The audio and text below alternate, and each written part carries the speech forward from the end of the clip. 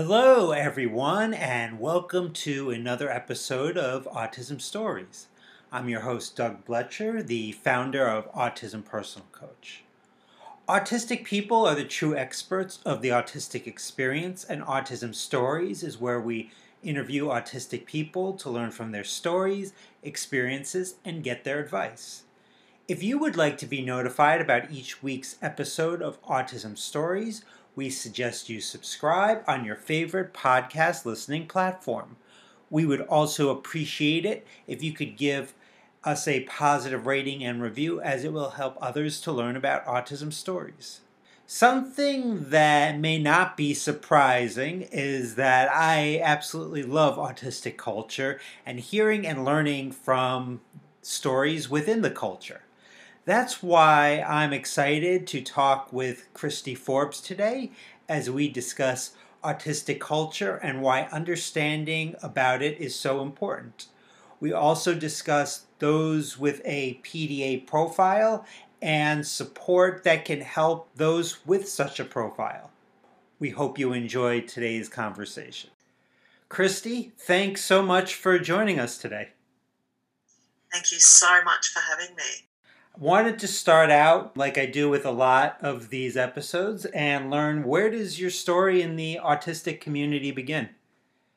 It begins with my children, actually, which I know is not uncommon. So my 10-year-old, who is non-speaking, I guess because being autistic was more obvious with her, I didn't realise I already had autistic children because I grew up in a family where there is a lot of autism that's just unidentified, and so that was my normal. So I wasn't able to recognise that we were autistic folks until our 10-year-old came along. And I think the more research I did and the more I got talking to people inside of the autistic community, the more I realised, this is actually me we're talking about. So that's how I came to become a part of the autistic community. Now, you mentioned that your child is non-speaking, and something here on Autism Stories I'm passionate about doing more of is interviewing non-speaking folks. So I was just wondering, maybe, what have you learned from your child in best supporting your child as a non-speaking autistic? How important accessing communication is, and how as a society we have this propensity inside of neuronormativity to prioritise verbal communication or spoken communication. And that does such an incredible disservice, not just to our non-speaking neurokin, but to all autistic people, to many disabled people, because there are times where, for me, as an example, as an autistic person, I can go into shutdown and not be able to speak for periods of time. So prioritising communication for her means trialling lots of different forms of communication, whether that be photographs, whether it be letterboards, devices, programs, apps. It's so important that we explore communication for our non-speaking autistic folks to improve on their quality of life, so they can communicate not just their basic needs, but their hopes and dreams and feelings and thoughts. This is so important. You're the founding director of Intune Pathways, which works towards social change built on the foundation of inclusion, equity, and support. One of the principles of Intune Pathways is radical acceptance, which I love. How would you define radical acceptance in terms of supporting the autistic community? It's so funny when people ask me that. Now I hear the word radical and I think, how sad is it that we call it radical acceptance? Because it's just acceptance. We are accepting that autistic people are autistic people. We are our normal. So rather than seeing us as broken versions of neurotypical, we understand that we are perfectly whole and complete autistic people. And rather than seeking to immerse us in intervention that normalizes, that is compliance-based, that is behaviourally focused.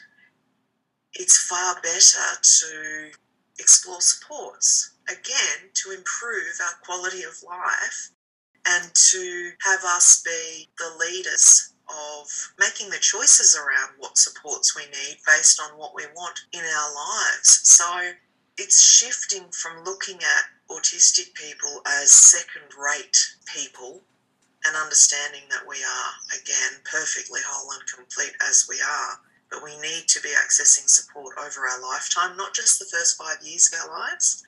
Yeah. Now, I heard you talk about autism being a culture. What do you think are some of the important aspects or cornerstones of this culture? Yeah, it's so funny it's such a great question and people ask it all the time, and I've really struggled to answer it because I felt that it's hard to encompass autistic culture because it looks different for all autistic people. But for me, it's what's perceived as our deficits. So autistic culture is our communication, the way we communicate differently. And an example of that is, rather than seeing autistic people as needing to work on our social skills because there's a right way and a wrong way, understanding it as a cultural difference. So there's autistic communication and there's non-autistic communication. And it's like two people from different countries trying to communicate, rather than saying, let's put the responsibility with the autistic person to better their social skills. It's about understanding that our way of communication is autistic culture. Our way of raising our children in alignment with radical acceptance is autistic culture. Our lives may look different because we may not need as much social time or to be immersed or engaged with community in real time as much as non-autistic people. It's about our social networks being online. All of that, those are just some examples of autistic culture rather than deficits and things we need to change. One of the programs that you have through Intune Pathways is Intune with PDA, which is a 12-week online program for forging peaceful pathways for families raising autistic children with a profile of pathological demand avoidance. For those that may not be familiar with PDA, what would be important for them to understand? So PDA, it's understood as a subtype of autism at the moment, but the research is evolving and ongoing. The research started in the 80s, so it's very, very young. Basically, it is a person who really struggles to comply with everyday demands of life, such as attending school or brushing our teeth. It changes for everybody.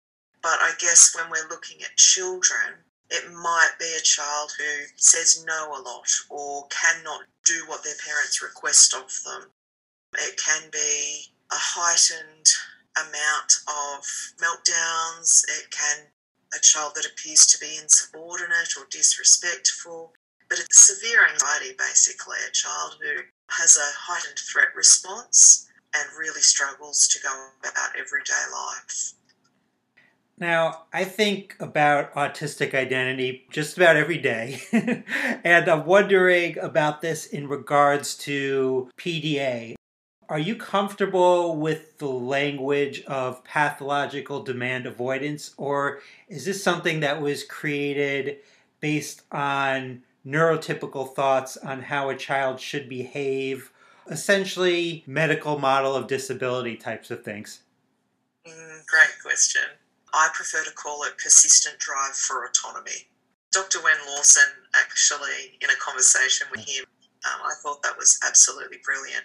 And I think the trouble is when research comes about or when people are writing about any kind of neurodivergence, as you've just said, it's medical disorder, pathology-based, and we're focusing on the most prominent and obvious behaviours. So we're calling this pathological demand avoidance. There is so much more to being a PDA than just demand avoidance. There's this incredible, insistent, inherent drive for equity, equality, social justice.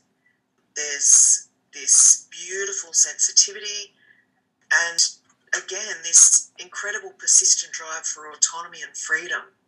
The one thing I will say, though, is I really respect the way the research is conducted around PDA. There is an active involvement with those who identify or are recognised as PDAs, which is quite different to the way that a lot of the information about autism has come about. So the PDA Society in the UK, as an example, is just profoundly inclusive. They invite autistic adults and children and families to be active participants in the research, which is really, really important. What a concept. Can we get that for the rest of autistic research? Because we know there's so many different areas that there's so much lacking. Yes. Oh, isn't there? Isn't there? I mean, if we had been active participants from the beginning, we wouldn't be having to have these conversations to educate people about autism in the first place. There's so much undoing to do. There's so much trauma inside of families because they don't know that there's another narrative. It's not just about medical disorder. There is anxiety for so many neurodivergent people, especially living in a world that doesn't understand or accept their differences. But I'm wondering, in terms of anxiety, does it look different for someone with a PDA profile? Yes. And I can only speak for myself and around my experience as a parent of PDAs. Generalised anxiety, or the anxiety many people experience, often it's either revolving around a particular thing, an unfamiliar environment or a new experience, or not knowing something or having enough information, meeting someone new. Being autistic means we often experience generalised anxiety than the average person because of our sensitivity to change and a need for, some of us need that routine. For a PDA, the anxiety is present most of the time and it looks very, very different. So sometimes people find it hard to believe that PDAs are anxious because we can be sometimes abrupt or come across as a smart aleck or appear really, really confident. However, the anxiety for me presents in the form of like a flash of anger. So if anything in my environment, a person, place or thing threatens my freedom, my choice, my autonomy, as a child I would have gone straight into meltdown or rage. As an adult, I've learned to sit with discomfort, to process the information before responding, but I still have that neurobiological response of anger. If somebody uses language that is triggering for me, which could just be, you go and sit over there, that would incite that PDA anxious response for me, which I would feel very triggered by. Now, you mentioned about when your differences between being a child versus being an adult. Thinking about that, are there ways that parents should look at their child with a PDA profile? How do they go about best, managing those situations? I think this is really, really challenging for so many families because it appears to be so radical. So we're looking at the concepts of collaboration, collaborative parenting, rather than having an authoritarian or somebody in charge of the child, which is how we understand conventional parenting. We are holding space for the child and we're collaborating. That doesn't come naturally for many of us as parents because we've been conditioned socially and culturally to take charge as parents. It can be very, very hard for families to adjust to that approach. I mean, a PDA child will command that you hear them, that you really hear them, that you show respect One of the characteristics is that we don't understand or acknowledge social hierarchies, which for me isn't true. I absolutely understand what social hierarchies are, but my need to be heard cannot be compromised by the fact that someone is older than me or that they have a degree in something. In the same way that I respect others, I would expect to be respected as well, based on who I am and how I show up in the world. Children will have that expectation too. Just because you're a parent, you're not going to be able to tell me what to do with my time. Mm-hmm. And this can be so challenging for families, but it's about constantly evolving open dialogue and exploration for what works for us as individual family units. There's no one approach that works for everyone. And just in general, do you, like, what would be some supports other than kind of like that working relationship and collaboration? So using non-directive language. So an example of that, as I was saying before, if somebody said to me, go and sit on that chair over there as a child, I would go into a threat response, fight, flight, freeze or fawn, and I may not be able to move. And what might come out of my mouth is no. But what's really happening is I can't because of the language you've used. But as a child, I can't communicate that because I don't have the insight into what's happening for me. Yeah. As a parent, I wouldn't say to my child, go and sit over there. I might say, there are so many seats. Which one am I going to choose? I'm going to choose that one. So it's more about modelling. It's about using non-directive communication and allowing the child to choose for themselves, but opening up possibilities. Is that making sense? It makes a lot of sense. What about like when a parent, so often it seems like the favorite word of parents across the world are no. What would you say about parents using no with a child with a PDA profile?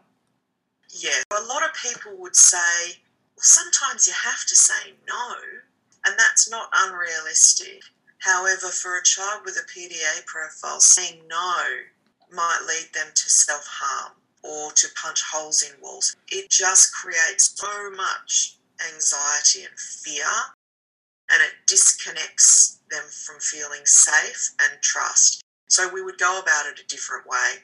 We might accept that the child needs a lot of information around why this is not okay. So we might have an at-length discussion about their feelings, our feelings, but keeping in mind they may not be receptive to our feelings because they're children.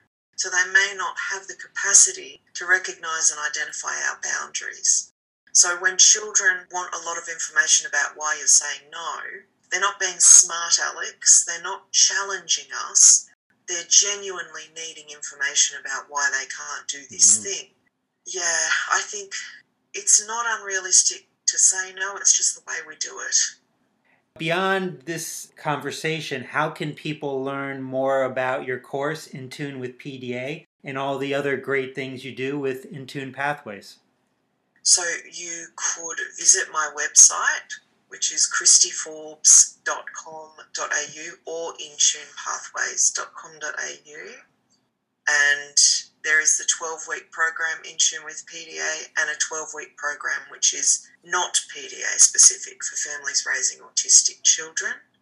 And I also have a really beautiful membership space where families and neurodivergent people, we are in community together. It's really respectful and kind and gentle, and I just feel so privileged and honoured to be able to sit in space with so many families.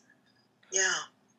Well, Christy, I really enjoyed the conversation and learning from you and just the energy that you brought today. So thank you very much. Thank you so much. It's been such a pleasure. Thanks so much to Christy for the conversation. Something that I was so thankful Christy talked about that I think is just so important is the need for autonomy for autistic people. That's something that I see so often with Autism Personal Coach, especially when we are first coaching clients and the lack of autonomy in their lives when we first meet them. If you're looking for more autonomy in your life, Autism Personal Coach is here to coach you to figure out how to be able for you to make more choices in your life instead of others making choices for you. If this is something you are interested in, then book a free call with me today to learn how Autism Personal Coach can help you with this. The link to book the call can be found in the podcast description for this episode. I hope you enjoyed this episode of Autism Stories, and if you did, if you could tell a friend, foe, or anyone you know about it so they could have the same enjoyable experience as you when listening to Autism Stories, it would be very much appreciated. On the next episode of Autism Stories, we will discuss a topic that we have never talked about before, and that is commitment and consistency and how this specifically affects the autistic community. Until next time, I'm Doug Bletcher of Autism Personal Coach. Talk to you then.